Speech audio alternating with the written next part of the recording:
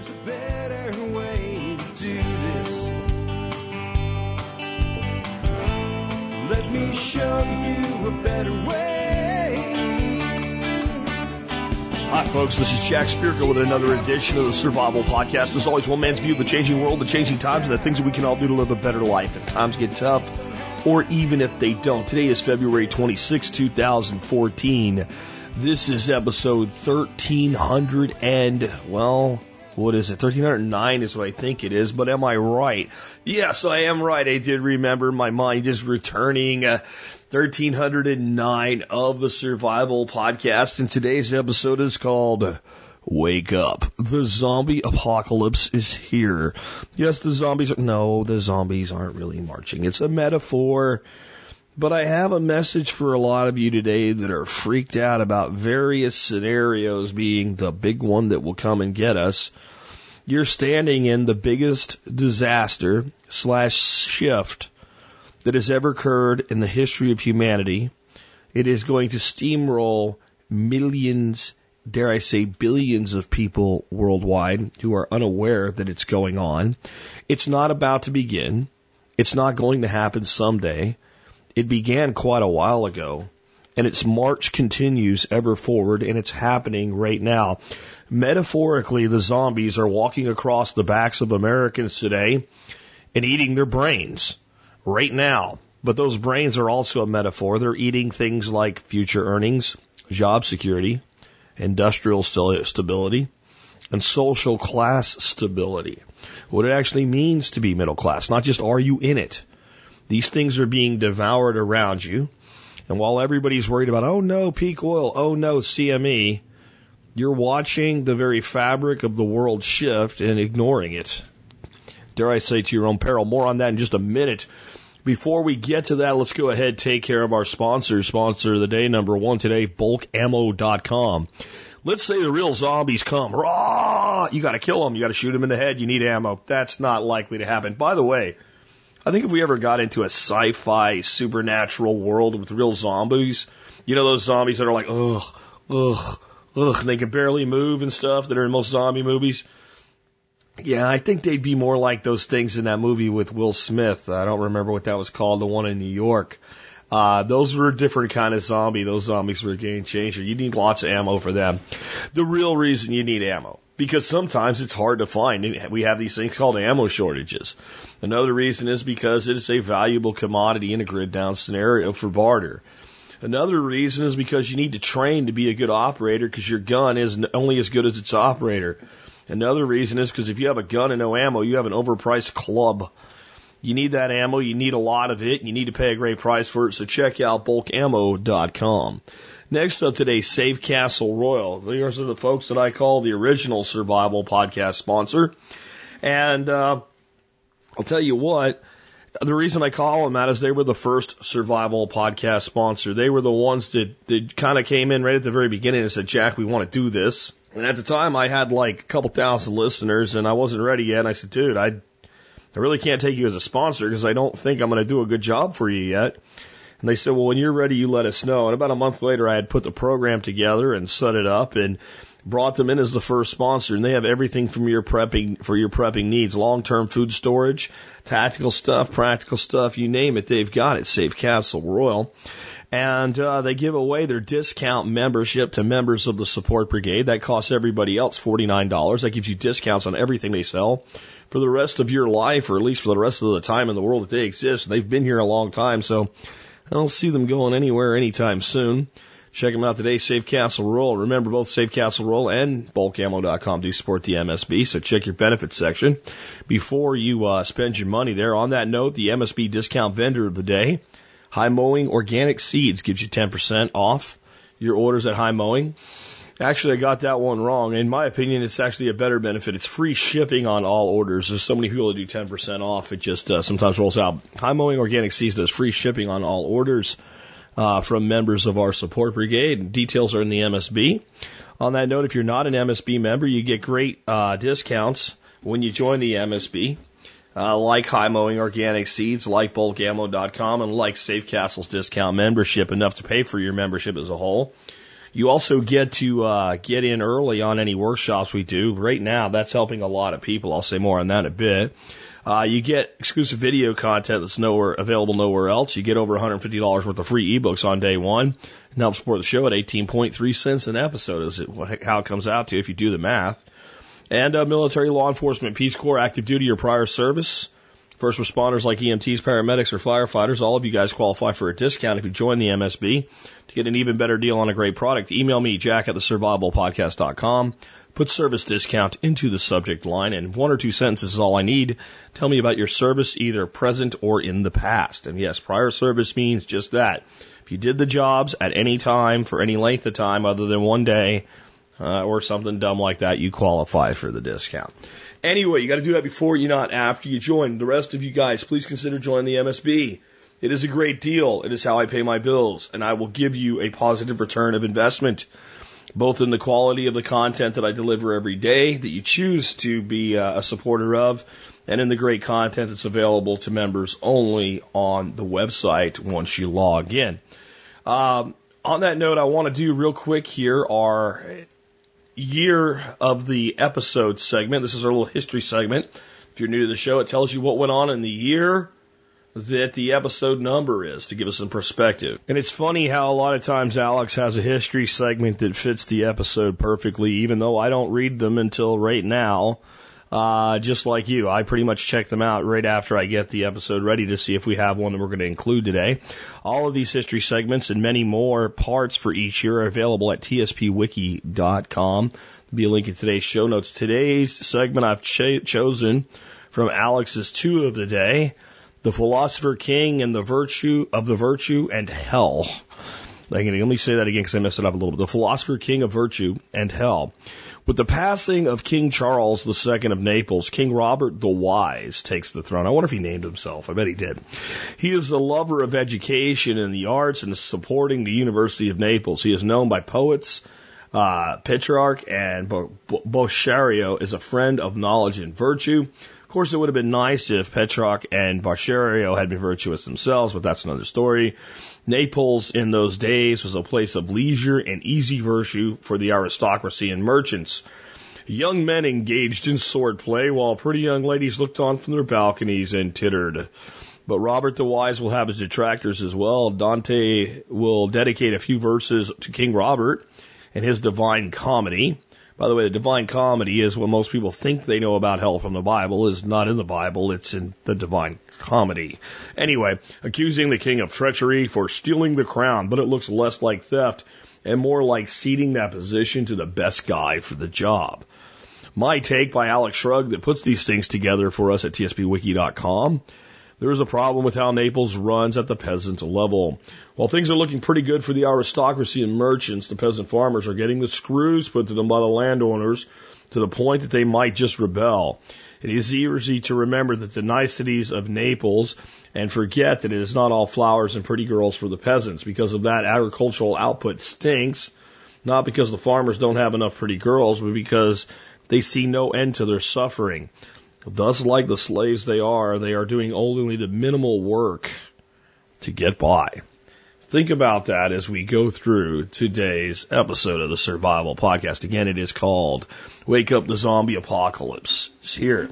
But the zombies will not prevent a really cool workshop we're going to be doing, the TSP Food Forest Planting Workshop. We're going to actually plant 4 different types of food forests during this. We're going to plant a big, giant, mainframe Zone 4 style, full-on food forest. A Zone 1 urban food forest, something like you'd have in your backyard. We're going to plant a Zone 2, which is a little less maintenance, built into a contour-based hugel bed system. All the systems are there. We're just doing the planning in this one. And then we're going to plant some micro-forest gardens, the kind of little things that you might tuck into a space within a backyard or a side yard or a front yard if you can do it without being, thrown in jail for having a front yard garden. It's going to be cool. It's going to be the biggest one we've ever done with head count. I've opened it up to 32 individuals, plus I have 2 people that have won spots that are coming for free that I have to honor. So that takes the head count up to 34, plus helpers, plus guest instructors. I will probably be going out of my mind by the end of this thing, but it's going to be a blast. We have it very well organized. We have everything staked out. We have everything marked so you can match trees to where to plant them. We're going to have 3 co-instructors, Josiah Wallingford, Nick Ferguson of Permaculture Classroom, and a third that we're waiting to be confirmed is going to be here. Someone right out of our community here that took his PDC about a year ago, and we really want to give him this opportunity. We're waiting to see if he can make it. If not, I'll name somebody else in that position. This is going to be important because during the planting, it's going to be so much that basically each team leader will report to me. And if you have a question, you'll go to your team leader who will come to me. And that way I won't go crazy and end up like, and go nuts. And that way everything will get done the way it needs to get done. We're also going to do sheet mulching of 3 areas in the Zone 4 food forest, so you're going to get the experience with that, the planting of that. We're going to cover medicinal herbs. We're going to cover the whole one section of this actual food forest is going to be a medicinal pharmacy, and how we selected the things that are going in there, the new things that will be coming, support species, mulching, cover cropping, planting trees from seed, plant propagation. This is going to be awesome. If you want to see how to turn your backyard into a food production machine, like I say for Marjorie Wildcroft, I have to say, come to this. Marjorie ain't got nothing on this. Seriously, you will not believe what we're doing. It took a year of hard work to set up the landscape to do this, and now we're ready to backfill into it. It's open to MSB only to sign up until Friday at 8 a.m. I don't know if there will be any slots remaining open. Right now, we've sold 19, and it's been open for 2 hours and 50 minutes.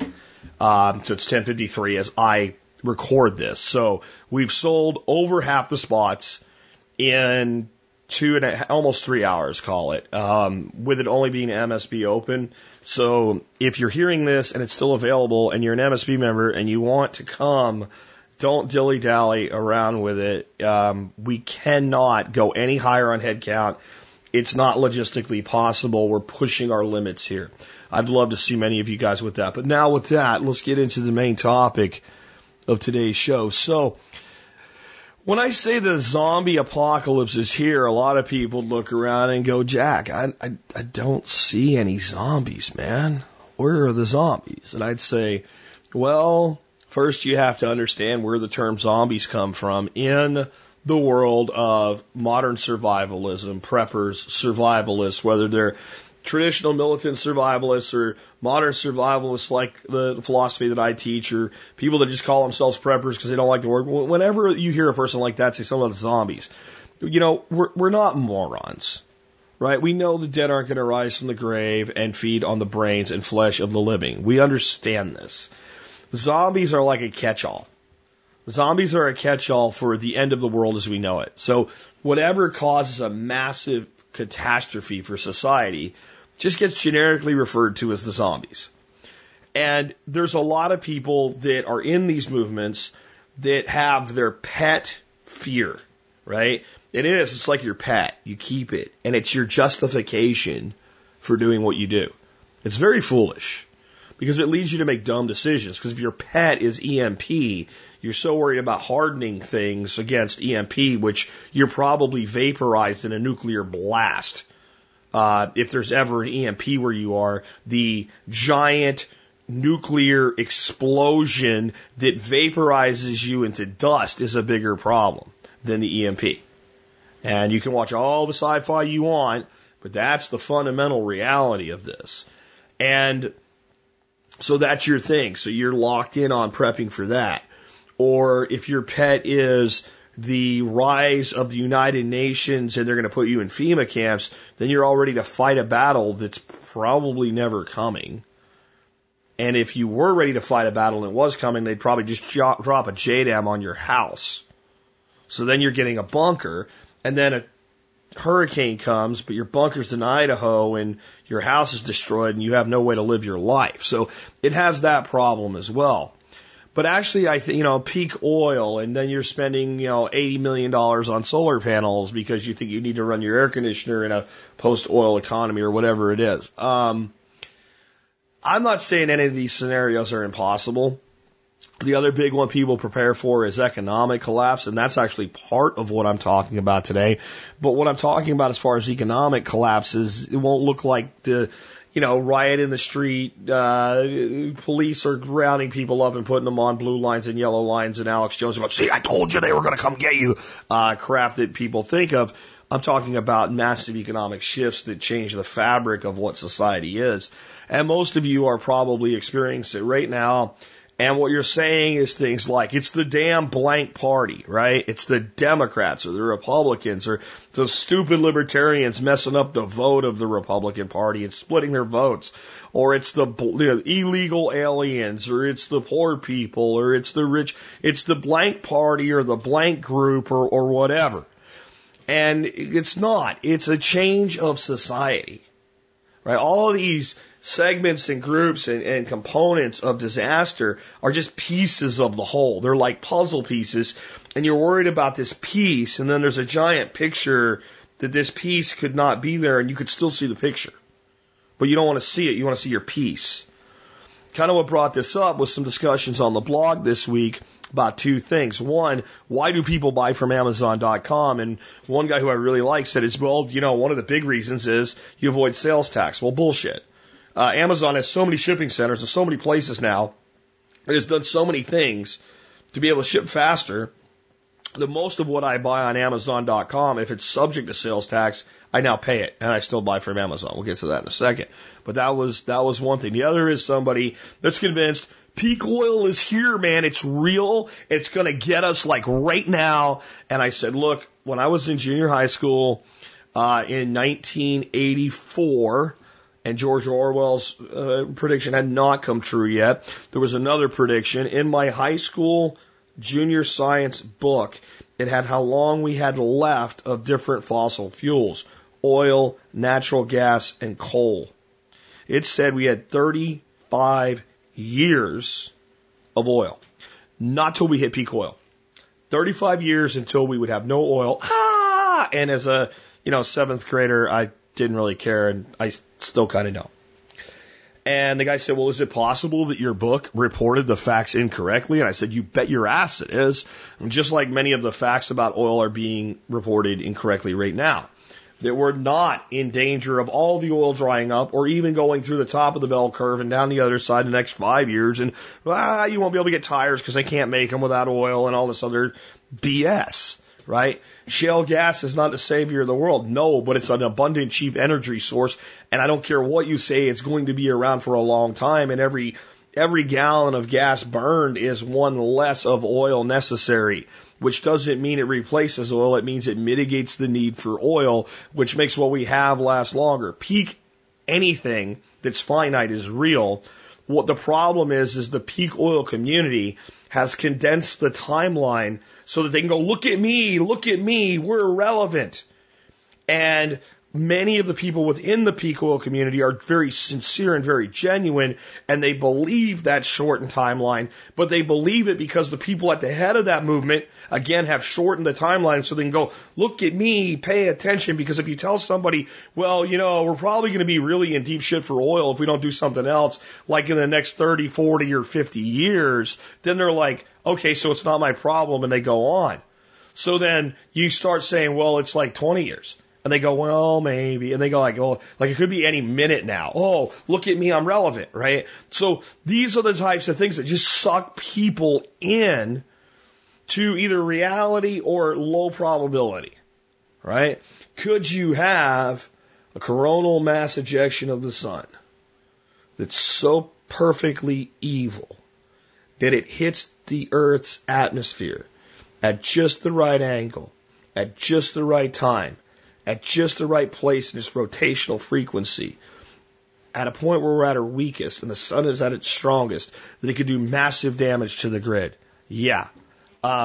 And you could win the lottery without buying a ticket because you tripped over your own 2 feet, fell on the floor and got up, and somebody spit on a lottery ticket that somebody threw away because they thought it was today's lottery and it's actually yesterday's lottery or the next day's lottery. And you get up, you pull it off your face, you see it, you take it home, put it in your pocket, look at TV, and you win the lottery, right? It's possible But you are not going to build your life based on the fact, like one day, honey, we don't have to worry about retirement anymore, okay? Because one day I'm going to leave work, I'm going to fall, I'm going to find this sticky, disgusting thing on my face, and it's going to give us like $50 million in a Powerball, right? It's not impossible, but it's highly improbable. So some of these things are just improbable, not impossible. And some of these things are not if, but when. Will we ever deal with a global pandemic? Yes. When? I don't know. Tomorrow, 10 years from now, 100 years from now, I don't know, right? Well, I'm talking high lethality, high contagious rate, and how will we deal with it? I don't know. Depends on what it is, how long it takes to figure out what's going on, how well it responds to quarantines, who it affects, when it affects them, there's a billion questions there, right? So that could happen and probably will happen, but you may never see it. So you need to do all the other things we do to prepare so that if it does happen, you're able to deal with it. But in all of these things where people are freaking out, they're not seeing what is happening. There is a massive shift going on in society today, and it is going to tear apart the fabric of what we believe is a stable system. And it is going to steamroll countless people. Inflation is part of it, but it's only a tiny part of it. It's really more a dying off of things that people believe to be valuable at the expense of many people currently doing them. Let's start with Amazon. Retail sales are dying. I don't care if they're putting in new Target stores and new Neiman Marcus stores in your neighborhood right now. It's dying. It started with music and books, which ironically is where the people that were smart enough to start Amazon began. Many of us actually have a memory and can think back to a time when people still went on the internet and heard, "You've got mail," right? Remember that? And at that time, when we first came across this thing called Amazon.com, you went there and it was basically a bookstore. That's pretty much what it was. And then there was music on it. And then you looked around at all these stores like Barnes & Noble's, who now has a huge online presence, nowhere near the size of Amazon's, but you started saying to yourself, if you were a forward-looking person, how long do these people have? And people said, "Oh, no, I like the way books feel. I like them on my shelf. I like their smell, whatever." And it's like, well, that time it wasn't even about ebooks. People weren't even having that debate yet. Some of us were going, that's coming. It's a technology thing. When you can put something in front of me that feels like a book, turns pages like a book, has pictures like a book in it, instead of like the first generation of Kindle, which was black and white and didn't work really well. Once you can do that, all bets are off. So that was another page turn. It was just simply like, why would I go to the bookstore to buy the book and have to drive there and come home when I can order the book here and it'll come to my house? And then Amazon started adding other products, and then Amazon got really good at what they did. And like I said, new Mike on the blog said it has something to do with sales tax, and I've paid sales tax on most Amazon purchases I've made, because what Amazon has done is gone to their major markets and put warehouses and shipping centers right in them to speed up their efficiency. So since they're in state and they ship from in state, and when I order and they ship, I take title to the goods, I pay sales tax.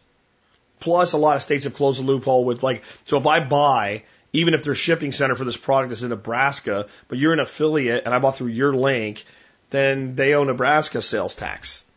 So I think in a lot of places, Amazon just said the hell with it and just started charging sales tax, and whatever state the person's in, they pay it. Because Amazon doesn't pay it, the state does. So they just showed down and then they gave up. So it's not that anymore. Why would I, Jack Spirko, buy something from Amazon instead of go down to a local store and buy it? Now, if it's, Mike's Garden Center, the real new Mike, not the actual Mike's Garden Center here, that's just a pretty big conglomerate anyway, but it was the new Mike's Garden Center and he was selling something cool, even if I could get it on Amazon, I might go buy from him because I want to support my local economy. But if it's Target or Walmart, frankly, I'd rather deal with Amazon anyway in the way that they treat their employees. I'm not saying if you work for Amazon, it's like, getting a job questing for the Holy Grail or something like that, but it's better. You're treated better.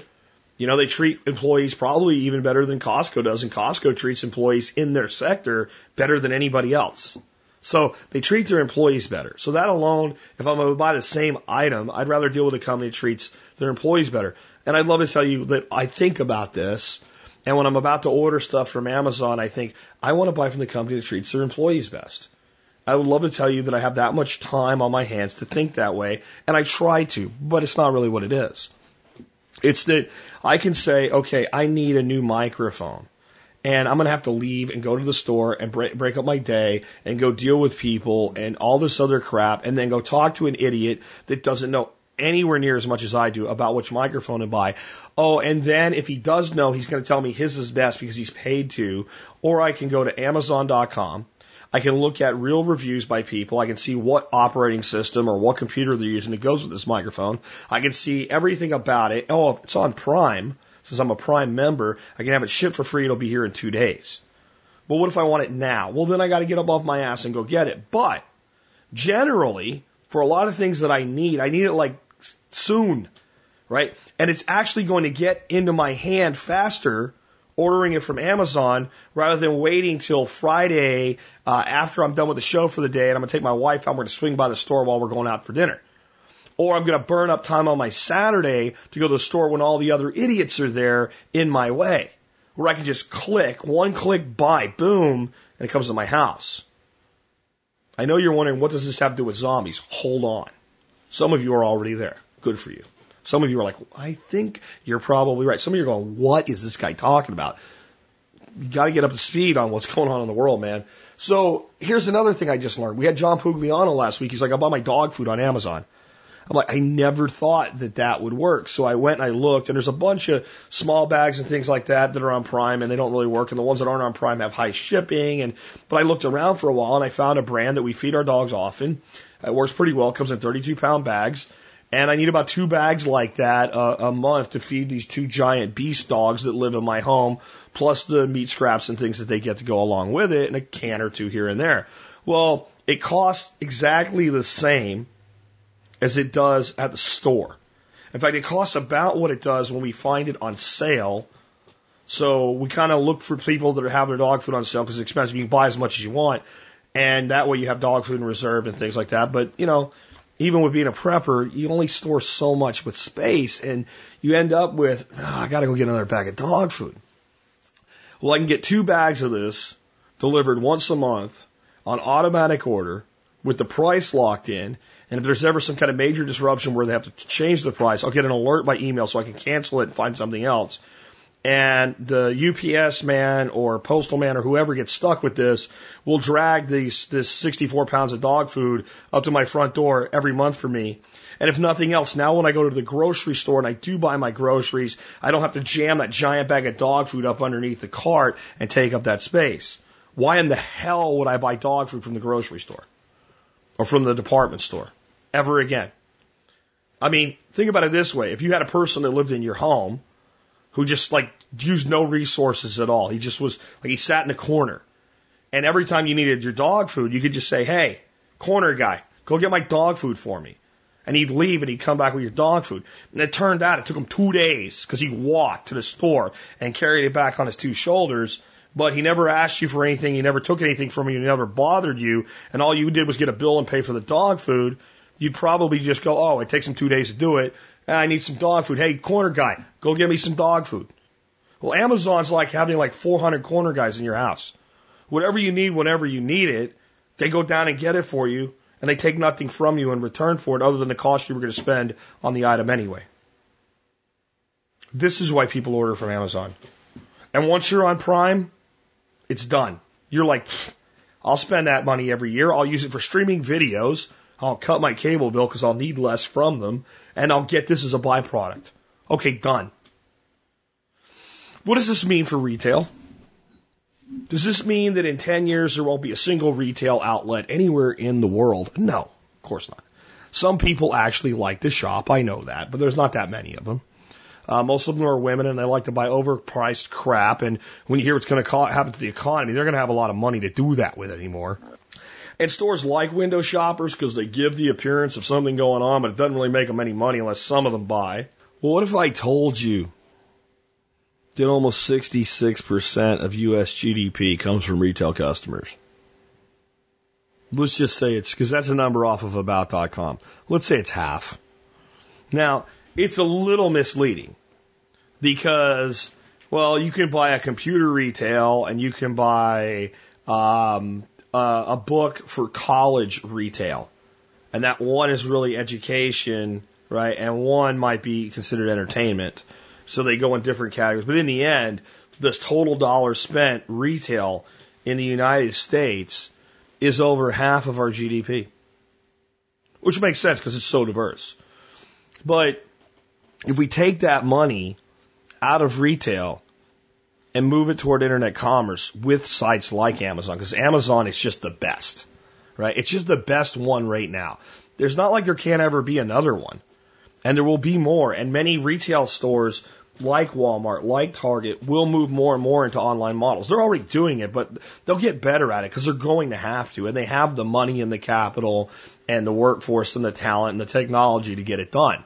So they're going to do it.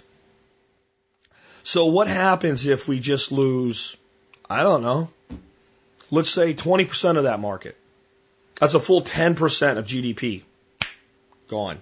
Well, you'd say, well, no, it just moves. It's not really gone. People are still buying the same thing. They're just buying it from Amazon. But Amazon does the same amount of work with about 1/6 the employees.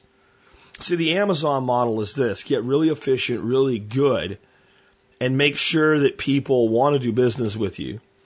Hire people, treat them better than your competitors, pay them twice what they would make in a retail space, but get 6 times the results out of them, which is about a 300% return on your labor to cost ratio. And when you have a 300% return on your labor to cost ratio against your competition's screwed. So if that retail market falls that much, that's jobs, that's wages, that's the money those people spend, that's their health insurance, that's their investment in their retirement account, that's their Social Security wages that are being used to pay today's retirees with today's workers' money. Right? That alone is the complete and total destruction of the economy as we know it. Remember, the end of the world as we know it has the as we know it part. It doesn't mean it's gone. It means that you have millions and millions of people who have no real marketable skills. Because face it, if you have true marketable skills, unless you're just bored and you're done with what you're doing and you don't really need money and you like to talk to people, so you got a job at the sporting goods department in Walmart and you're one of the 1 in 1,000 to have that job and knows what you're doing because you're just doing it for fun. Most people in that space are not there because they want to be. It's because it's the best they can do. So they don't have a lot of places to go. So what happens when all of those people start atrophying out of the workforce? And they're going to start atrophying like this. That's one a second. That's what's going to happen. Except they'll come like this, and then a pause, and then this will come in waves and cycles. The only thing that can happen. So I told this story, so I'll tell it in brief. I had this, winter shopping trip for Christmas with my wife and her sister-in-law and all these other women and kids, and this place called the Highlands. This place is decked out, man. This place attracts yuppie money day and night. So we go there about 2 Christmases ago. They had just built a giant Borders bookstore. I mean, one of the nice ones. One of the ones you walk into and you're like, I could live in this place, right? There's books. It's quiet because people are dumb and think bookstores are libraries. So everybody's quiet, which I love. I don't want to tell them they don't have to really be that quiet. There's a great cafe. I can have high-end coffee. There's even decent food in there, some with meat for me, the paleo guy. And this thing had been built like 6 months ago. We were still living in Arkansas. So we go there and I'm like, I'm just going to sneak off to this place and I'll tell them to call me on my cell phone. And when I got there, there was a sign that said closed. And then it had a big giant banner that said coming soon to the Container Store. A Tupperware store took over this book space. And what do you use Tupperware stuff at the Container Store to put all your crap in and store it? Right? That says something as well. So we have a massive shift coming just in the loss of retail jobs. And you're probably thinking, well, I'm a computer programmer or I'm a mechanic and I don't really care because I don't do that and retail sucks anyway. So no one really wants that job. Yeah, but how many of those people buy something that supports your industry that aren't going to have money? Then they have to figure out something to do with themselves. The next thing is, and I've talked about this before, I call it downward class migration.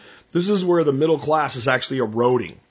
This isn't John, who was born to Tom and Sue. And Tom and Sue are his mom, and Tom and Sue are solid middle class, and John works hard, gets good grades, goes to school, gets his consumer debt, he gets his student debt, gets out of school, tries to work really hard, and gets a job, and he just doesn't ever get a job as good as his dad. No, this is John. His dad was like a construction worker and lived a solid middle class life. And he gets a job making more money than his dad ever dreamed of making. But John lives in the world of today's expenses, while his dad is still living in the vestiges of yesterday's expenses, because John's dad's been in his house for 25 years. He's almost got it paid off. He's living in a house that, other than the insurance and taxes on it, has the cost associated with 25 years ago. John's living in the world where to get a house or an apartment, he's paying today's cost. And when he looks at his health insurance cost, and he looks at the cost of having a family, and the cost of having a car, and the cost of feeding himself, and the cost, and the cost, and the cost, and the cost, even though he's labeled upper middle class, he doesn't have it as good as his dad did. He actually went up in the class structure. His dad was solid middle class. He's edged into upper middle class, what we call upper middle class today. And the value of even being in that group has slid.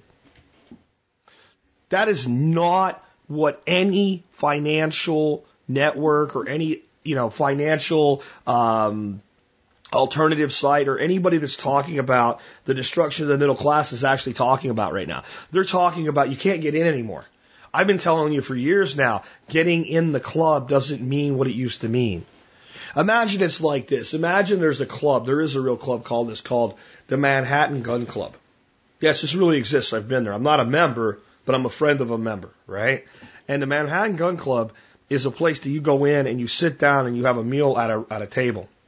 And at that table, they bring you your food, and it's not on a menu. They have different things every night. And if you take your friends there, there's like 6 of you, and you have a couple bottles of wine, and everybody has a meal and a couple of drinks, you're probably out like $2,500 to $3,000. And you would think that is steep enough to keep people out, but it doesn't work that way. If you want to be a member, do you know a member that wants you to be a member who will sponsor you in? No? Then you don't get in. Okay, you got that? So, you got to know somebody. Now you want to get in. I believe over 15 years ago when I was actually at this place, the membership fee for the first year was like $20,000. Like if you can't pay that, you're not going to be able to afford to be here anyway. So, and then there's a renewing member fee, and I don't know what it is. So it's expensive. So it's expensive to be there. It's expensive to join. And you got to know somebody to get in. And when you're done eating and you're a little bit drunk up, but they make sure you haven't had too much to drink yet, not too many highballs, you go down in the basement, and they have 22 bolt-action rifles, Marlin Model 25s, by the way, and they have a range underneath this club in Midtown Manhattan. And you go down there and you shoot guns at targets, just paper targets at about 25 yards. And they got just like a regular firing range would have. You can't bring your own gun. They have just these guns there, and they're like there's like a maitre d' that loads it for you and hands it to you, and you shoot it, and the barrel never points anywhere but downrange because he won't let you, right? Because people are actually a little liquored up when they're doing this. And that club has a tremendous value to its members. Right? Think of that as the affluent class, like not the uber rich, not the uber wealthy, like the upper tier middle class, like the people that are worth a couple $1,000,000. All right. Now imagine if the people that were in that club had liked it that way all of those years, and they're letting people in as they choose to. Right? That's the best analogy I can give you. And one day, the guy that actually owns the whole thing says, you know what? From now on, we need more money, so we'll let anybody that can pay the fee in. You don't need to be sponsored anymore. It's a problem, but it's still limited because, well, it costs more to get in, and most people that wouldn't get a sponsor anyway could afford or want to pay for it, and they don't even know about it. Well, he puts a sign on the door advertising it now. It says, taking open applications for membership. And then he says, we're going to cut the joining fee from $11,000 to $500. Now you can join for $500. Oh, and we're going to stop serving this high-end food, and instead of being into it for $2,500 for wine and cheese and food and a table of 6, it's going to cost you about, I don't know, $100 a head. How would you, as a member that had already spent all this money, feel? There's your middle class. And you pick any, I know the regular middle class never had it that good, but they had it pretty good. And it's the same devaluation. And this is coming. And it's being aggravated by all the other things I'm talking today. If you're a computer programmer and you think, you know what, as this technology evolves and, all this stuff that's going to remove jobs like e-commerce platforms and 3D printing and stuff we're going to need coders, man. And I'm going to code. I'm going to be awesome coding. And so I'm going to always have a job. I'm going to tell you the same thing I'm going to say about teachers. Half of you are dead in 10 years. Half gone. Basic coding is going to become such a commodity. I know people are going to say it already is, but no, you don't understand. No, I'm talking about 10-year-old kids and not the brilliant ones that are just like, I want my iPod to do this and it doesn't, so I'm going to write my own app. And they're going to go, it's not in the App Store, and they're going to see this jailbreak crap and all this crap you have to go through to jailbreak your iPhone. And some kid's going to write a jailbreak app that you just plug it in, you just drag it on your iPhone or something, and even though they say you can't do it, it's just going to do it. And you're going to be able to do whatever you want with your iPhone, even if you're on AT&T. And that's just the beginning. Because what's going to eventually happen is all of these kids that are not in a place yet where they need to earn money and don't really think in the way that we do, like, I want to control this, are going to go, wouldn't it be cool if? And some of these wouldn't it be cool if things that are going to start coming out of our teenagers are going to be computer programs that eliminate the need for programmers. Intelligent programs. This is think of things like Ajax, where people can just drag and drop stuff and set up things, right? Somebody has to code the back end of that. Think of Ajax on steroids. Think of WordPress on steroids. Think about having programs that allow you to create programs without knowing programming. And somebody's going to write me and tell me we're already doing that, and I know we are. I just don't know the exact specifics, but we're still in its infancy. Over the next 10 years, that's going to get more and more prevalent. In 1999, I was approached as I was considering making a move in sales from a small data cabling company, and this is eventually when I ended up working for Fluke Networks through a variety of things that happened. I was approached by a company and said, we want you to come sell for us. And I said, what do you sell? And they said, websites. And I said, you sell websites? And they say, yep. I said, well, who do you sell them to? And they say, businesses that want a website so they can sell their stuff. And I said, well, what's a website cost? And they said, well, our average site bills out at about $5,000 to $10,000. And I'm like, okay, I could make a decent living if I'm selling, 10 of those a week with a decent commission. What kind of websites are you building? And they showed me their websites. And I had already purchased in 1999 this little nifty thing called Front Page 2000. Scary enough, I still use that damn thing. I know it sucks, but I suck. I'm not a good designer. That's my point. So they show me these websites they're building, and I look at that, and I go, it's only marginally better than what I can do. And I taught myself how to use this thing 4 months ago, and I didn't really try hard. And I thought to myself, these are nothing but 5-page brochures, and this company may be going in the right direction, or they may not, but this is not what the Internet's going to be based on. That the average person will have a personal website better than these things. And it was true, and I don't know whatever happened to this company, and I didn't take the job, but in 1999, with something like Front Page 2000 or Adobe Dreamweaver or something like that, and a very moderate understanding of graphic arts, you could put together a website and make $5,000 to $10,000. Well, today, with a basic understanding of WordPress, you can create that website in 15 minutes, and no one will pay you $5,000 to $10,000 for it, even though it does more than those websites ever would have, because most people can do it themselves. And it's still a little complicated. It still has little things you have to figure out. But in another 10 years, people will be using the touchscreens and creating a shape that they want to design, and the computer will render something that looks like that shape, and they'll just start tapping it to change the shade, and they'll be moving it, and people will be doing design with their fingers. All the complexities of doing layers in Photoshop will go away. You'll be able to do things without even really knowing how you know how to do it. It will become like carving a block of wood, but you won't have to have the artist's skill to do it because the computer will be your helper in the skill. And people will be creating things from programming to graphic arts and back with no knowledge of how the underlying stuff works. Well, somebody has to develop the new stuff and make that work. Yeah, and you need like half the people to do that. So what I'm saying is if you're in the programming, coding, developer, graphic arts, you all that world, if you're not in the top 50%, you're done in 10 years at the most. You have to be in the top half or you're done. You're gone. You need to go find something else to do.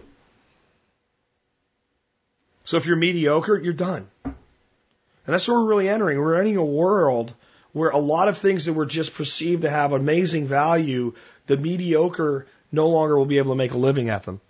There'll be other opportunities, but are you going to be prepared for those other opportunities? The entertainment industry is just slowly being decentralized. Like things like YouTube are just the beginning. You know, right now I'm teaching myself Final Cut Pro. I've kind of become a master at Sony Vegas. Both of them are not hard, but they do take a lot of skill and a lot of time. We're going to get to a point where we can edit video by talking. Yeah, speech recognition software sucks for now. It's made, compared to 1999, and we're moving faster and quicker. You know, and it's not that bad. I send most of my texts with Siri now on voice recognition. You know? Like, I could do this right now. Tell Josiah I'm doing this on the air right now just to make a point. I know this text makes no sense. And we'll see what Siri says. And we'll see if Siri, tell Josiah I'm doing this on the air right now just to make a point. I know this text makes no sense. To have to edit. So there it is. So I'll send my intern this text right now for no reason other than to make a point. And that's all we'll have to worry about. And it's done. And now he'll get that text. So that's just one example. So what about when I can say freeze frame? Back up 3 seconds. Set marker. Move forward 2 seconds. Set marker. Cut. Blend. Apply effect. And effects come up. Which effect would you like? And this is really how the system works now. It'll work better than that. I don't even know how it's going to work. But when that kind of thing happens, you can move that fast. And you're not dicking around with the cursors and trying to set things just right. And how much faster will editing be? And how many more people will be able to do it? And how many more Hollywood quality productions will we be doing? The video quality of an iPhone 5S today, frankly, an iPhone 4S and above, is better than just about any video camera you could have gotten your hands on in 1999. Period. In fact, it is. It won't do certain things with zoom and all that those cameras would back then, even, you know, with audio and all, as far as picking up microphones and stuff like that, remote mics and all. But there was not a camera. There was not a camera in 1999 that shot a 1080i that I'm aware of anyway. Certainly not one a consumer could afford and put in their pocket or even a small bag and carry it around for under $500. And now the camera that does this also holds all my contacts, sends text messages, does all, it's almost like people are like, yeah, all these technologies exist, but they have this misgiving thought that like, okay, that's it. We did that now. And we're not going forward from here. Things are just going to be the way they are now. Guys, your parents thought that in the 70s or the 60s. Yeah, they put tail fins on the cars. Cars are done evolving, right? Holy crap, we have a car that gets 20 miles to the gallon. Holy crap, we're done. Man, that's great. Nothing will ever change. No one's going to want a small car. No one's ever going to buy a car from Japan. Nobody's going to ever buy a car from Korea, for God's sakes. People don't get it.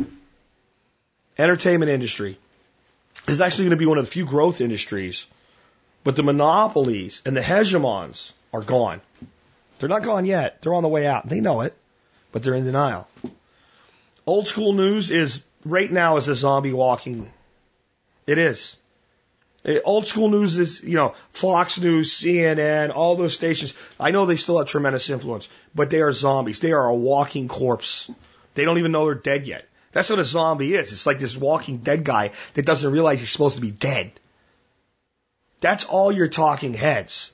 They're holding on, they're clinging. They have their pointless, internet bitch sessions once a month or so. You have this panel on in suits, and they're talking about how kids just don't get it, and they're tweeting with these words that aren't real words, and their grammar sucks, and the death of the English language and everything else. And that newscaster's kid's going to be going to that girl who's texting with purple hair and a nose ring 10 years from now and begging her for venture capital money to do something when the world has changed. Old school news is done. How big an industry is that? Don't just talk about how it's a good thing. I agree. It's a good thing. The iPhone also is that every citizen is now a reporter. Police officers can't get away with a lot of the bullshit they used to get away with. There's somebody videoing them every time they turn around. Try to pass laws against it, but people do it anyway. It's hard for 2 police officers to arrest 18 people that are all videoing them at the same time. It's not so simple anymore. So we're seeing what's going on more. We're getting unfiltered news. Some of it poorly vetted and misreported, but at least we're getting everybody's view of it. And that's good. And most of the people doing it don't even want a lot of money for it. Some of them don't want any money at all. So we're getting people that are willing to do the work for free that other people used to charge multi-6-figure or multi-7-figure salaries for. What do you think Matt Lauer's salary is? And is he really valuable to anybody other than the network he makes money for? What do you think a national news anchor makes? And do we need them anymore? How many people are employed in these systems? And as these systems don't go away, but die from their current state into a metastasized cancer patient that somehow hangs on at half its body weight, how much of the GDP gets hit by that? And where's it for the money to go? What brings it back? How many of you trust MSNBC, NBC, CBS, or Fox News anymore? How many of you trust them? How many of you just turn them on and listen and pay attention to what they have to say instead of just picking and choosing little bits of information to come out of them? How many of you trust me more than Fox News? I'm pretty successful in my space. I really am. I'm probably one of the more successful podcasters financially, period, that's not a radio guy with a podcast. It's a pure podcaster. I bet I'm in the top 1%. I'm tiny. I'm sitting here right now talking into a $100 microphone using a $600 PC and $1,000 worth of software and some web hosting that cost me $400 or $500 a month. And I've built all this great stuff. But out of that, you trust me more than you trust Fox News.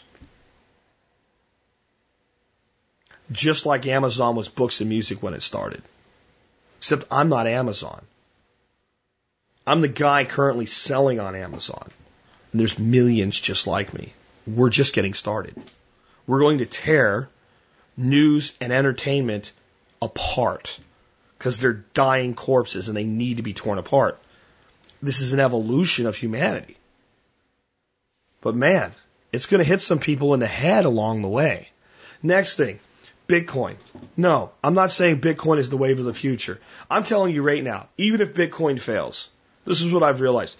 Bitcoin has exposed the fallacy of the economic industry. The financial industry's claim to value has been exposed as a gaping, festering lie that it is. There are many of you who have always understood the fallacy of the economic industry, the fallacy of Wall Street, the fallacy of monetary creation, the creation of something from nothing, and backing that new something with the debt that enslaves another individual who incurred the debt on the part of the party that tendered nothing of value in exchange for that money to be paid back. That's fine. You get that. 80% of you right now are going, huh? That show's Tuesday next week, guys. Enough of you asked. It's going to be Tuesday next week. But what Bitcoin has done whether you like it or not, whether you think it's a good idea or not, no matter what you think about it. And understand, a lot of people didn't think it was a good idea to buy your book from an unsavory, newfangled website like Amazon.com in 1999 either, right? Was it even around in 99 or was it a little later than that?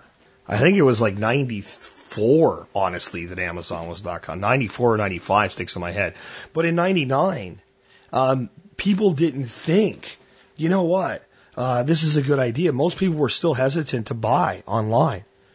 Most people were still not trusting of the internet. My father in 1999 told me, "You're talking to them people in Australia. You're going to get a big bill for it one day," right? I mean, that was the feeling. So the fact that the majority of people today have been blinded by the smear campaign, which, guys, is it not even worse than I said it would be?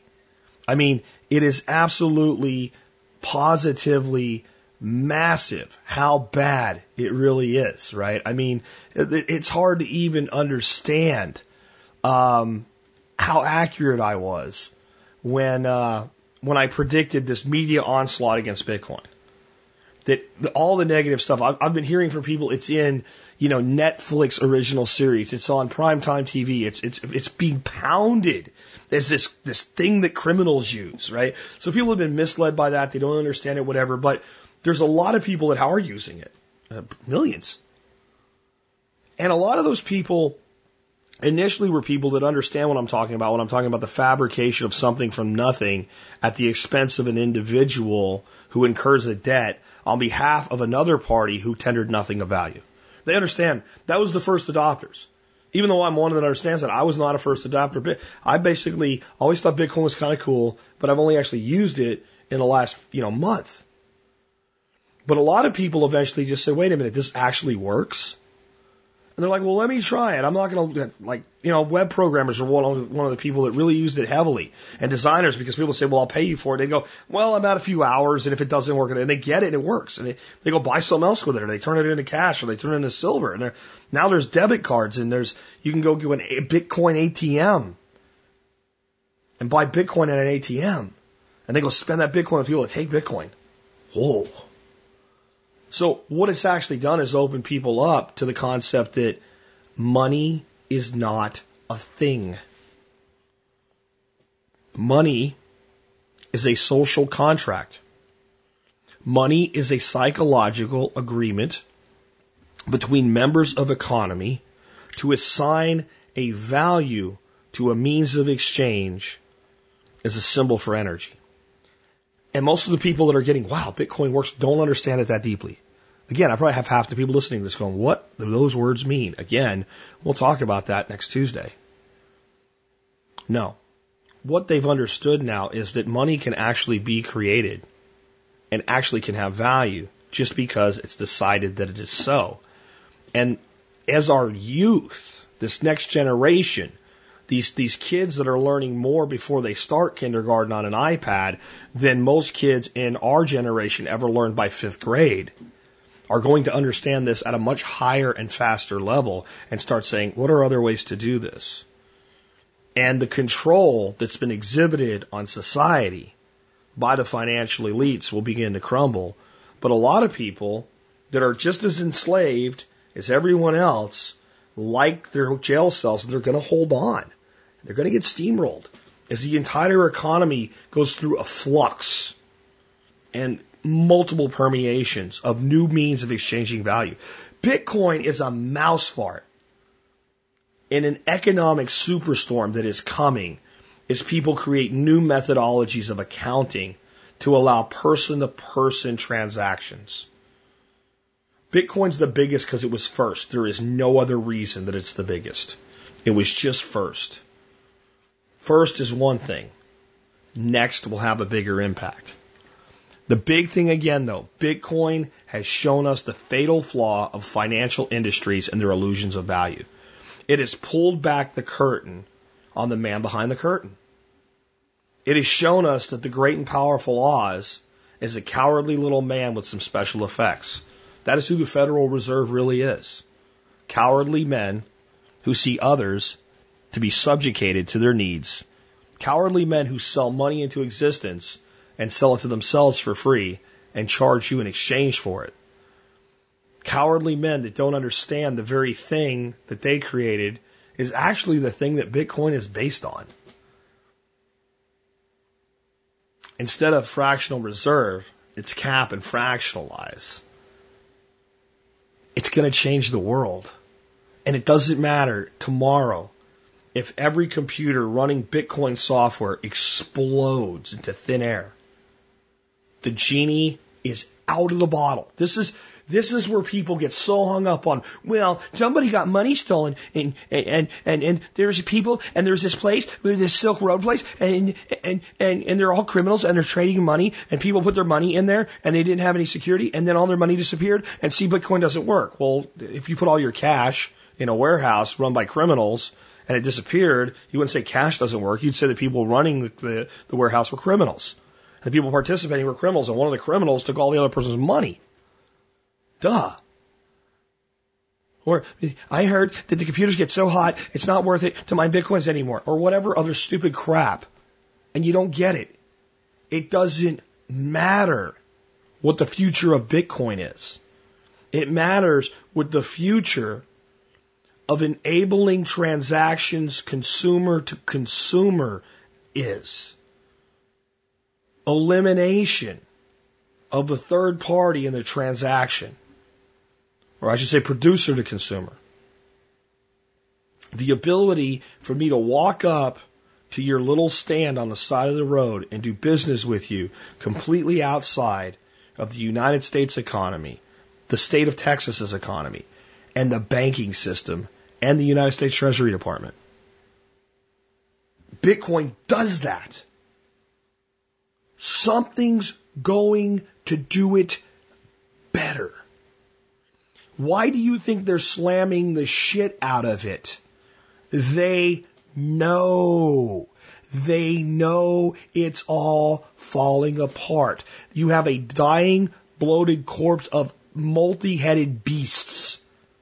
The financial elites, the corporatocracy, the plutocracy. Those in government at the highest offices that have been put there by those other individuals that now see themselves as belonging there. We have congressmen that walk around in suits and they're decked out. When you see them in video at the Capitol building, they look more well off than a freaking scam artist, high dollar TV preacher. They're scared. On one hand, they know. On the other hand, they cannot accept this shift in the paradigm. Don't be like them. Whether you like it or not, whether you want to believe it or not, all of these shifts are coming. Bitcoin's just part of it. And on energy, I don't care what Stephen Harris says. I mean, Harris is a brilliant guy, but he basically craps on anything that's new and innovative out of alternative energy. If somebody says, well, this is going to be good for the environment, oh, it'll never work. Well, why not? Oh, it's this environmental crap. Well, that doesn't mean it won't work. Frankly, if I was building some new monumental alternative energy platform today, I would talk about the environmental impacts it would have in my white papers and in my buzz releases because it attracts capital. Of course I'm going to say that. Whether I believe it or not doesn't matter. If I'm looking for money to fund I won't do it. But if the average person in business is going to put the words into the presentation, into the prospectus that attracts the capital, duh. But if you don't think we can figure out how to take a technology that now is almost 200 years old, that's how old solar energy really is now almost, and actually make it viable, you are wrong. Of course we can. There are so many sources of energy that we have only just begun to understand. And I'm not talking about dilithium crystals and the Starship Enterprise. I'm talking about real doable solutions that we're just beginning to understand how to implement. And energy will become cheaper and easier to produce. And someday, it will be pretty easy to produce a lot of energy and store a lot of energy for a low price in your home. No, I don't believe they broke Tesla's knees and took all his stuff and it could have happened 150 years ago or whatever. Tesla's not that old, but you know what I mean. No, I don't believe that there's a guy in Nebraska that built this box in his house, and all you got to do is plug it into your wall, and it powers your whole house infinitely forever, and then you don't have to worry about it, but the electric companies knew it was there, so they killed him. I don't know. Come on. Let's use our brains. But the day of having energy productivity in the hands of the individual is approaching. Probably not in the next 10 years. That's a little bit longer. But we're on our way to it. We're on our way to it. Many of us that are alive today will probably see at least the first and second generations of this type of technology. It'll eliminate grid dependence. But boy, we have a lot of anguish between here and there. Gee, how many people are employed by these industries to extract fuel from the ground? See, they don't get it. Oil and gas? What percentage of GDP are they? Not to mention oil extraction, oil exploration, oil refinement, oil transportation, gas transportation. All of these things, as we develop less and less dependence on them, will eliminate jobs. They will not create jobs because the implementation of the new technologies are going to require less energy and intelligence than the old technologies. They're going to be more user-friendly. They're going to be things that you can do on your own. But that's probably a moderate one. It just barely makes it in my list today because the timeline's longer. But it's part of it, so we should talk about it. As I've said, the education market is going to be sliced and diced. I won't go on rant about education. A couple of people have been upset with that recently, saying, I'm tired of hearing about it. And you don't know what you're talking about anyway, Jack. And one guy, you don't know what you're talking about. You said you didn't do good in high school anyway. Even though you could have and you're smart and you've done well in life. So you're not qualified to talk about the education system. Actually, I'm perfectly qualified to talk about the education system. So I'm a person who's built multiple companies. I'm a person that's pretty daggone smart when it comes down to it. I don't say that about my ego. I don't think there's many people that would say I'm a dumbass. Really. And if you do, you're just being insulting because you don't have anything else to say. On a straight up intelligence layer, I'm a pretty smart guy. I can figure things out and I can get things done. I've been successful in my life in many ways, financially and otherwise, and I have done more than most people with a college degree or two will ever do from just a pure success standpoint. Before I was 40 years old. Now I'm in my 40s, but before I was 40, I could already say that. Right? So I'm perfectly qualified to talk about the flaws in the education industry, but let's let the flaws go. Let's just talk about the reality. The economic reality. The education industry, when you look at kindergarten through university and doctorate level, the total education industry from preschool to you are a doctor of 7 different things even though you're not a medical doctor, that kind of education, right, is over $1 trillion in the United States alone. It is 10% of our gross domestic product. And all I'm saying is over the next 10 to 15 years, it will be cut in half. That's 5% of gross domestic product. What do you think that's going to do? Smarter people than ever before, doing more innovative things than ever before, but less need for them to do the things that we have come to accept as being jobs. And one of the largest workforces in the country are teachers. When you look at kindergarten to university and beyond, teachers are one of the largest workforces we have. Half of them will not have a job in 10 years. I'm telling you. Half. Gone. The half that are left will probably be doing better than they ever have in their lives, except for at the upper university levels. And if people are teaching shit like French literature, you're screwed. You're screwed. Nobody, it's like most people that take that, it's like they have to take something like that, so they take that one.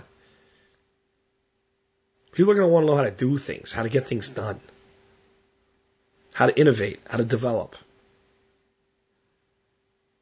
They'll study history for history's sake, but the total market for that will go down. I like history. I include a history segment. I'm not putting history down. And, 16th century French literature is actually kind of look at history. It's kind of a great window into it. But if you're going to be an engineer, you don't really need it.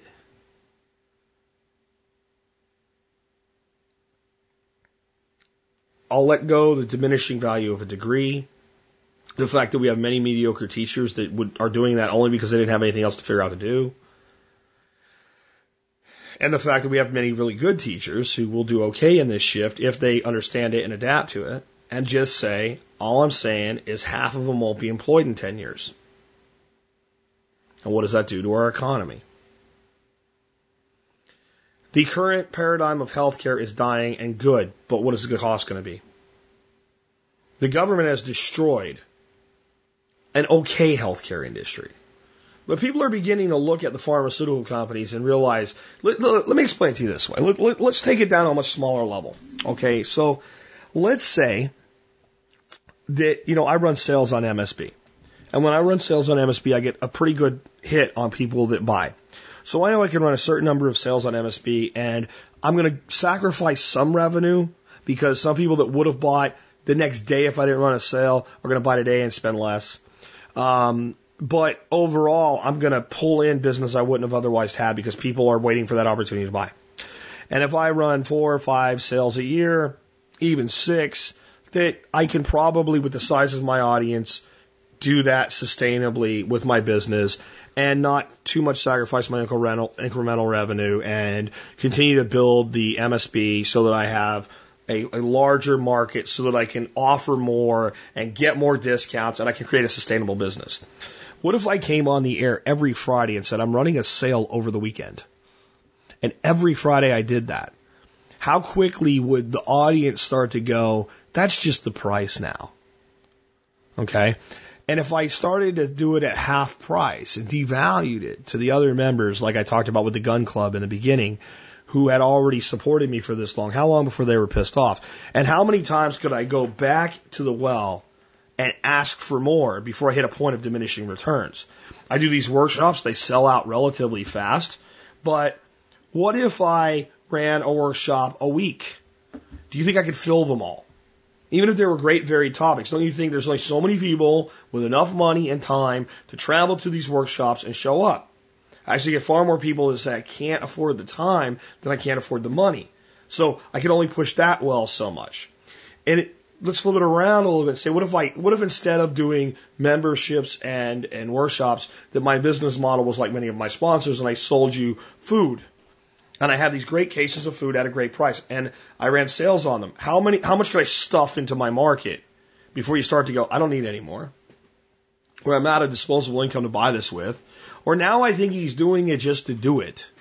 He's just cramming. Or if I came out and I said, this is the best food ever, right? This is the best product I've ever had. Buy it. And you bought a couple cases of it, and you tried some, said it's good, and you bought a couple more and you laid it up. And like 3 weeks later, I came back and said, wow, I thought I found the best food ever, but now try this. And you tried it, and you'd say, oh, that's pretty good. And it might work for a while. But there'd be a point where I piled on so far, and you start to say, this guy is always going to be coming up with something that's supposedly better than the last thing just to sell it to us. Hello, Merck. Hello, Johnson & Johnson. Hello, Pfizer. That's you. That's you. It's only so many times that a person goes through their parents' prescriptions with them and looks at 9 prescriptions and 2 are for problems and the other 7 are to counter side effects of themselves and the original 2. They start to ask themselves, like, do I want to take all this shit when I'm my dad's age? They even give it to their dad because they're like, well, he's screwed now. And the kids, again, have access to all this information. You can try to program all the kids are a key factor here. You can try to program them all you want in public education. And I'm sorry, teachers, if you're pissed. I don't care if you want to be doing it or not. Your system is designed to program the minds of our children. And that's why they're not supposed to question your knowledge or authority. They're not supposed to ask you a question that actually questions the answer versus a question that leads them to the answer. You don't like it when a kid says, I don't believe this, do you? because you've been programmed not to like it. You've been programmed by the same system. You don't even know you've been programmed. Well, I got news for you. The flow of information is so high now that our kids are looking outside of the programming and going, no. And this next generation, these teacups and china plates, they have a lot of problems with resiliency. But you know what most people need to solve their problems with resiliency? Just enough adversity that somebody can't fix for them to decide they've got to fix it for themselves. And that's it. Boom. It's done. Our children aren't weak because they're weak. Our children are weak because we've made them weak because we can't handle their failure. Not because they can't handle their failure. Well, sooner or later, they're going to have to deal with their failures, and they're going to take the knowledge that they're gaining and the deprogramming they're doing to themselves, along with a renewed sense of ability, and they're going to change all of this. And one of the places they're going to change it is in healthcare. They're not just going to take a pill because the doctor says so. They're not just going to do whatever they're told. They're going to say, why does my child need like 89 shots by the time he's 5 years old? What did people do like 30 years ago? Oh, they got vaccines 3 times by their 5th year. And that worked and no one was dying and falling over. Maybe we need to do that. I'm telling you, healthcare industry it's become so expensive it's going to have to morph. No one's going to be able to afford it anymore. And there's tons of people in the healthcare industry right now that are not necessary. My wife used to be one of them. She was very good at her job. Maybe this will make those of you who I'm like teachers and programmers and stuff, they're mad at me when I say that you're not necessary. I love my wife. She's a wonderful woman. She's great at her job. She loved kids. That's why she stayed in pediatrics for so long. But her job's not really necessary. You don't need as many of her as there are for her job to be done. Because I said one day, I said, honey, I want to ask you a question. How many people do you see on a daily basis? What percentage of the people that come into your office on a daily basis really have no need to be there? She said over half.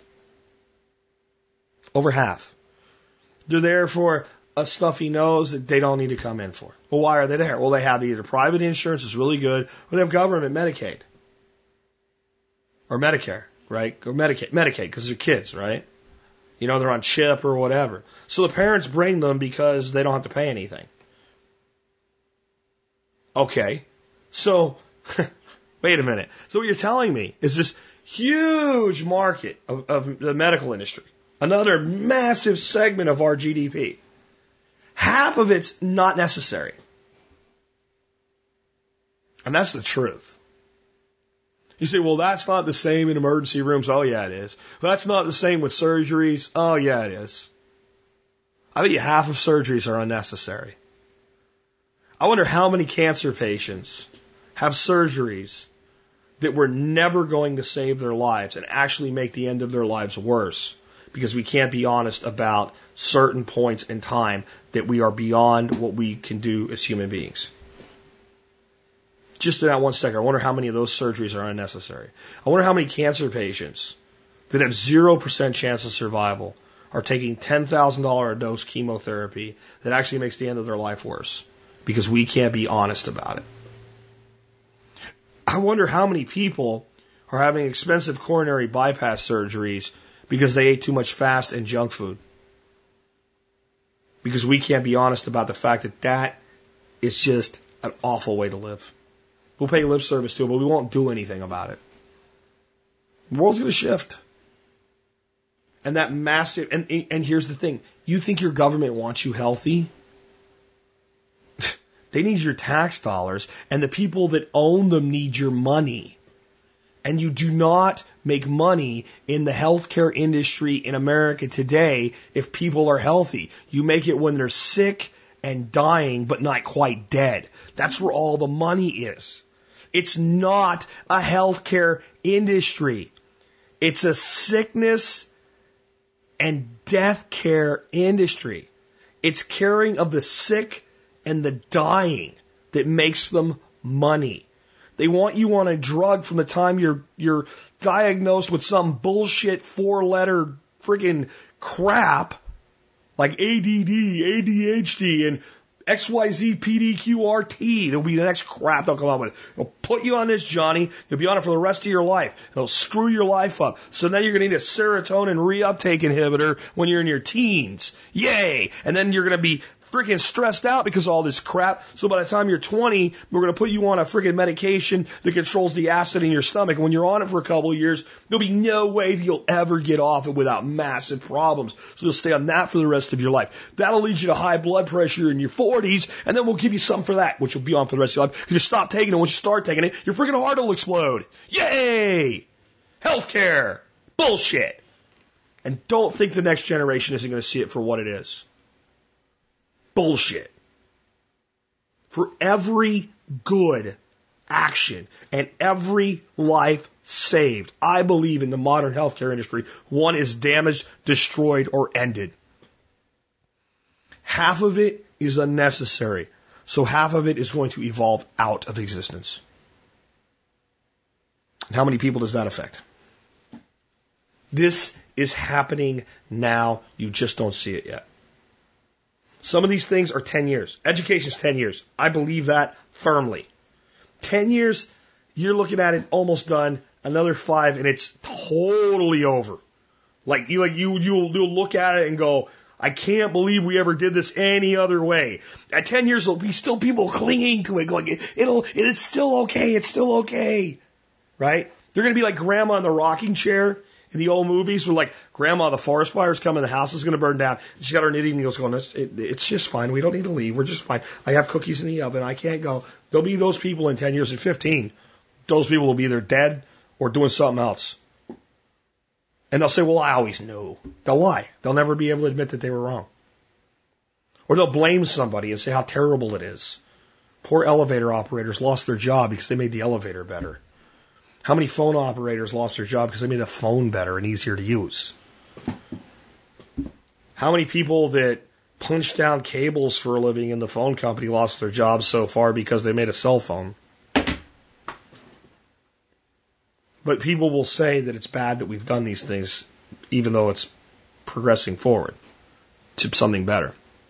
Healthcare is a big part of that. On top of all this, the population growth of developing countries around the world is in decline.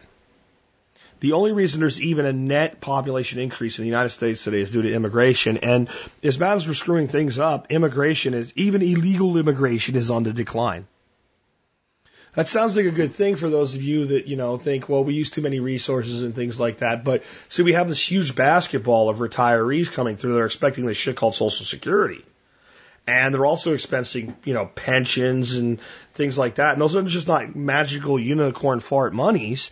Those monies are actually money that they put a little bit in for, they want a lot more out of, and you have to pay for it. And hopefully somebody will pay for yours when you retire. And then hopefully somebody will, but as the population declines, and it will, and the number of people working declines, and it will, and the average wage per individual relative to the current required wage goes down, and it will, the ability to service those pensions, private and public both, will begin to ebb and fail. And that's happening right now. I won't go any deeper than that. I'll just tell you it's happening. Another phenomenon that's happening that I'm happy about, but it's going to have a lot of consequences, is the state. And when I say the state, I don't mean the state of Texas, I mean the state. The uber state, the United States of America federal government, and all of its confederated federal states within it, like Texas and Florida and New York and Illinois, that are passing all of their draconian laws and telling you citizens shall do as you are told, even as they build the apparatus of tyranny. Liberty shines bright. We are taking them to task, and they are being taken apart. And even as they grow stronger, they are growing weaker at the same time. It's like the ice caps are melting in Greenland while they grow on the other side of the island. Except in this case, as the tyranny grows, the liberty grows faster. The desire for liberty grows faster. What people don't understand is that our government gains its power from our belief that they are necessary. And more people are starting to believe that they're not necessary. Some believe that They're not as necessary as we've been led to believe, and we could do with a lot less of them. Good start. But there's more and more people actually going, I don't think we need them at all. I don't think they're necessary at all. Big leap for me. Come from a minarchist to right to the edge of anarchism. Right? Actually, for me, it was like in 1998, I was a Republican. Okay? By 2004, I was running for state level office as a libertarian, for God's sakes. Still, to be at a point now where I'm like, I don't think we need them at all. The only thing I think we need any kind of government for is to make sure that like one person doesn't victimize another person because that other person's weaker and there's no one to stand for that person's individual rights. And when I say that, people go, oh, the government. I go, wait a minute. Like, we only need like I don't mean a teeny tiny federal government. I mean a teeny tiny local government to do that. That's something that everybody can take care of in their own neighborhoods. Like, we don't think we need them at all. What about roads? Well, first of all, we have a shitload of roads already.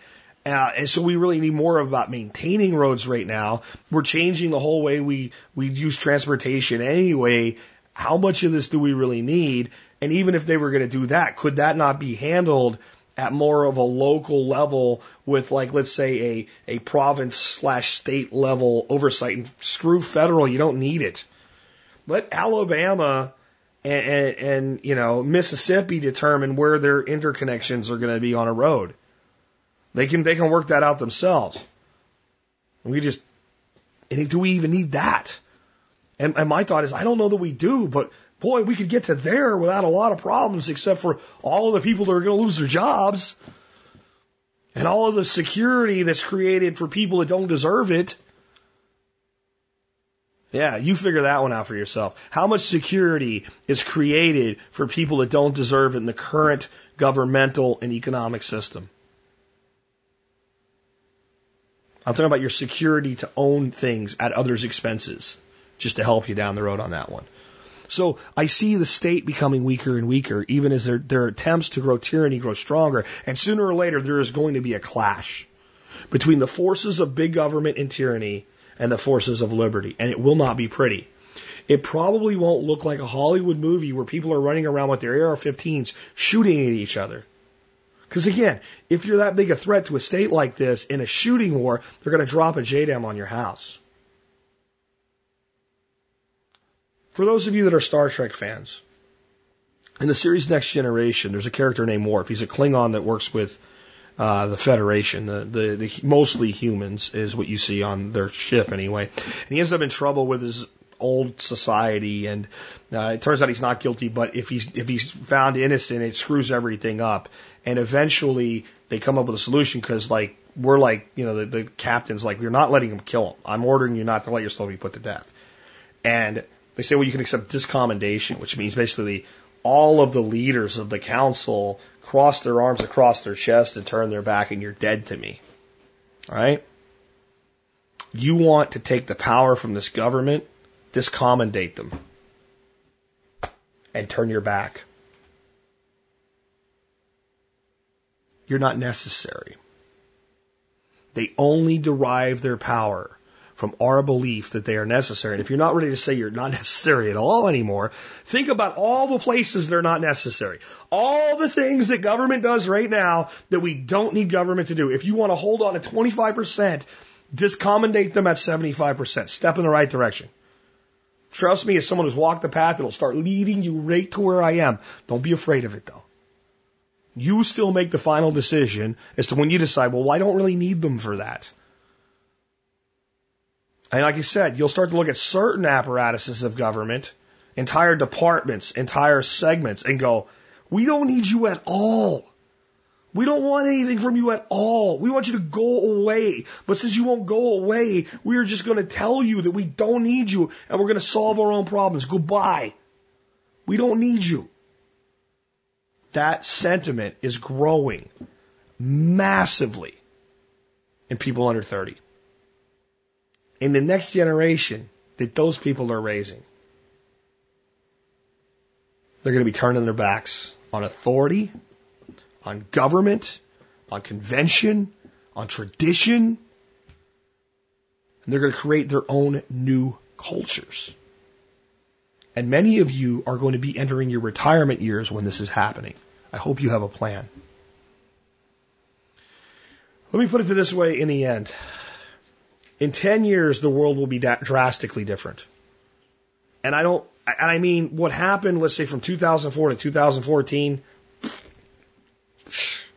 the world will change more between 2014 and 2024 than it changed from 1984 to 2004. I think it'll change more than it changed from 1974 through 2004. You're going to see a change equivalent to what we expect in 30 years in 10. And in 20 years, 10 more years after that, if you went to sleep in a science experiment and were brought back and walked around and looked at the way people thought and the things people did, you wouldn't have think that you were only asleep for 20 years. You'll have thought you were asleep for a century, 100 years. I'm not talking about the technological marvels. I'm talking about the psychological evolution of mankind. And it could be really good or could be really bad because you are going to see a conflict with the forces of liberty and tyranny. And I wish I could tell you like the TV shows of my youth that the good guy always wins and always gets the girl and rides off into the sunset. But sometimes evil wins. Sometimes tyranny wins. The truth in the old stories with the guy with the white hat is sooner or later, evil and tyranny always fail under their own weight. They can just hurt a lot of people along the way. This is why we need to be changing our lifestyles so that we can live a higher quality of life with less, so that we can be adaptable to the changes that are coming. Because in spite of the certainty you hear me speaking with today, I do not know exactly when, how, and exactly the way all of these things are going to play out. And I do not know exactly how everybody's going to respond to them. And I do not know how long it will take a next generation to figure it out and take over and take control. And I do not know how strong the struggle will be between the old and the new. And I do not know when either side will win and who will win eventually and what it will look like, or if we'll end up with an amalgamated hybrid with things that are better in one sector and worse in the other. I just know these are the things that are in flux and that they're going to change. And this is why this is why I did this show. Most people that listen to this will say, well, these things are going to change. I think the problem is that most people are stuck and can't accept how much and how fast this is coming. Long before you can't get a drop of gasoline or a gallon of gasoline is $50, you're going to be affected by the things I talked about today. Long before you ever see an EMP, except on a Discovery Channel, you're going to be affected by these things that I see today. Unless the dice come up the wrong way, long before you're in quarantine over a global pandemic, you're going to be affected by the things that I talked about today. And the good news is there is something you can do about it. You have to start living in today and tomorrow and let go of the past. You have to start designing your life the way people take the time to design a locker in a school and put all this crap in it to make it decorated. We decorate our homes, our offices. We design our cars. We design our computers now. I want one with red, and I want a little white stripe on it. And we design our desktop backgrounds on our computers. We design everything, and we ignore our lives. Your life is worth more than a computer with a red stripe on it. Design your lifestyle. Food, water, shelter, energy, security, health and sanitation. Those are your 6 needs as a human being. Develop systems around you that provide those needs, because if you keep paying for them a la carte on an ongoing basis, the way that most people do today, you're going to come short on at least one of them. And which one are you willing to give up? Which one are you willing to sacrifice? Which one are you willing to sacrifice on behalf of your children? Which one are you willing to erode so far that when your children come up to your state in life, it's not even an option anymore, it's just gone? We either transition now because we choose to, or we transition later because we have to. And in the end, when it comes to the clash with tyranny, those who change themselves today and are prepared for tomorrow will stand in the face of tyranny.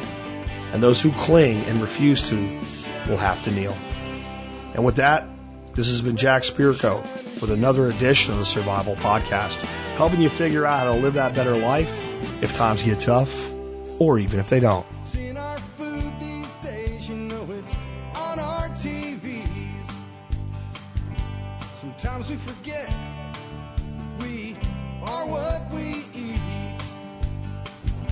I don't know the answer. It's like there's nothing I can do. It's the price we pay, I guess, when we follow all the rules. There's a better way to do this. Let me show you a better way. You don't have to be another face in the crowd. Don't have to live the way they tell you to. Make your own way and the others will follow. The revolution is you. Revolution is you.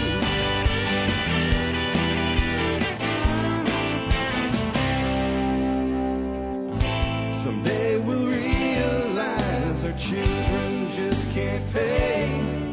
There's nobody up